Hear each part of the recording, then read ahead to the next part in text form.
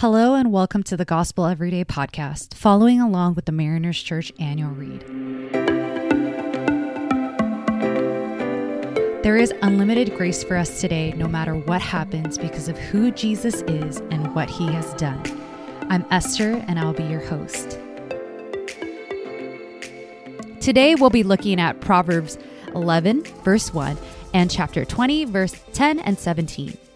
The Lord detests dishonest scales, but accurate weights find favor with him. Deferring weights and deferring measures, the Lord detests them both. Food gained by fraud tastes sweet, but one ends up with a mouthful of gravel. There are two fundamental human desires, God-given human desires that are given but also meant to be met by God. And if they're not met by God, we actually look to other things for that to be met.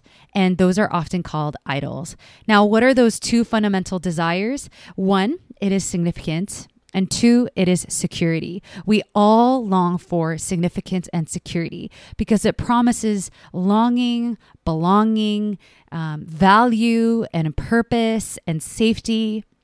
And sometimes significance and security promises certain invitations to rooms and communities and seats at the table. And the scriptures talk about today, in our today's reading, that we can often find our significance and security in money. The Kellers talk about how money has the power to corrupt our integrity. And that means we're using money and the power of money, the influence of money in order to find significance and security. And when money and the amount of money that we have isn't sufficient, we'll often use dishonest gain in order to gain the significance and security that we long for. Now, the Kellers say that money has the power to corrupt integrity, but I would go as far to say that the love of money has the power to corrupt integrity. Because the danger isn't necessarily that you have a lot of money, but if money has you. The Kellers say, don't be naive about its power. You see, idols or the love of money or reaching a certain amount of money will always overpromise yet underdeliver, giving us an illusion of significance and security, yet never truly giving that.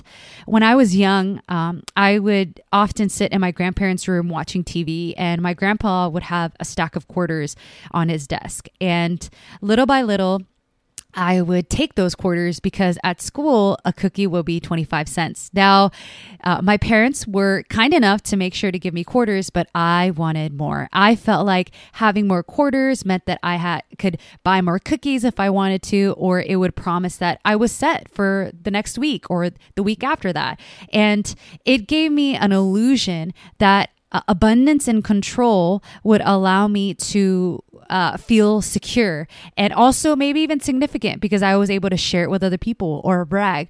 But I didn't really realize the consequence of losing the trust. And you probably know what happened. I got caught and I got disciplined and I broke trust and I had to earn it all over again.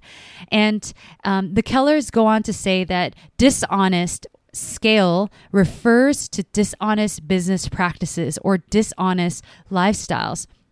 And an example of that is clearly found in scripture in Acts chapter 5 with the story of Ananias and Sapphira. For those of you who don't know this story, Ananias is the husband and Sapphira is the wife.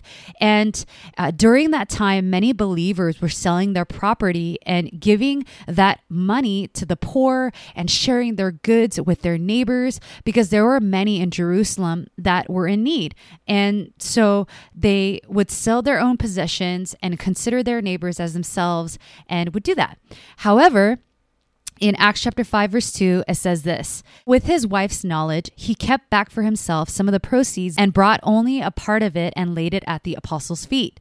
Now, Ananias sold his property and took some of the portion for himself with his wife knowing and brought it to the apostles' feet. And Peter goes on to say, Ananias, why has Satan filled your heart to lie to the Holy Spirit and to keep back for yourself part of the proceeds of the land? While it remained unsold, did it not remain your own? And after it was sold, was it not at your disposal? Why is it that you have contrived this deed in your heart? You have not lied to man, but to God. And what happens in this story is that Ananias takes his last breath and he dies. His wife comes in 3 hours later, says the same lie, and she ends up dying because they lied to the Holy Spirit. This is how weighty dishonest scales and dishonest giving is before God. Now, do you see how Ananias and Sapphira, though their actions were different, Ananias being the one who would withhold it, and Sapphira not being the one who did that, but knowing that they both deserved death. And it shows the seriousness of how God sees us withholding things from him and most importantly, lying to him. And we see in Malachi chapter 3, that God rebukes his people for robbing him. Verse 8, it says, "Will a mere mortal rob God? Yet you rob me. But you ask, how are we robbing you?" And God says, "In tithe and offering, you are under a curse, your whole nation, because you are robbing me. Bring forth," see, God is kind and he gives them a solution. "Bring forth the whole tithe into the storehouse, that there may be food in my house. Test me in this." Now, I remember I heard a story about a husband who came to his wife and said, "Hey, I know we're supposed to tithe. I know we're supposed to give offering, but what if we withheld a certain percentage from the church or from God?" And the wife looked at him and said, "Are you going to rob God?" It's as serious as that. And I actually think that as we see in scripture, that being dishonest before God, we actually rob God, but we actually also rob ourselves from God's blessings. Because in Malachi, God also says this, "And see, if I will not throw open the floodgates of heaven and pour out so much blessing that there will not be enough room to store it. I will prevent pests from devouring your crops, and the vines in your field will not drop their fruit before it is ripe, says the Lord Almighty. Then all the nations will call you blessed, for yours will be a delightful land, says the Lord Almighty." When we try so hard to provide for ourselves, we never truly experience God as provider and miracle worker. And so may we not compromise integrity before God for false promises of significance and security. And may we pray the same prayer that the Kellers prayed at the end. "God, protect me against small compromises, whether it's with taxes or offering or being generous.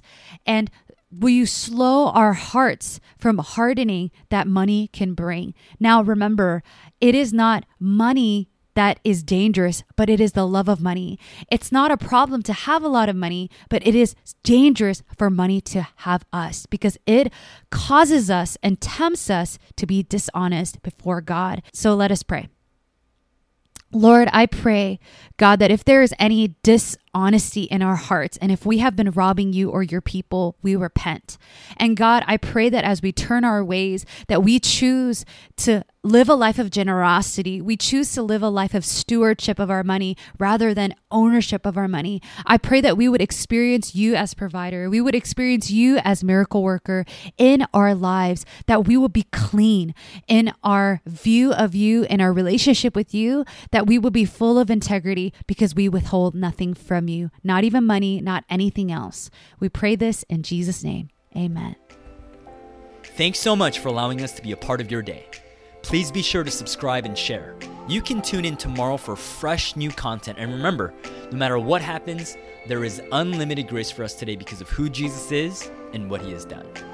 For questions about service times and more, you can access all information about Mariners Church by downloading the Mariners app at your favorite app store, visiting the website at marinerschurch.org, or by finding us on Instagram handle Mariners Church. Till next time, have a great day.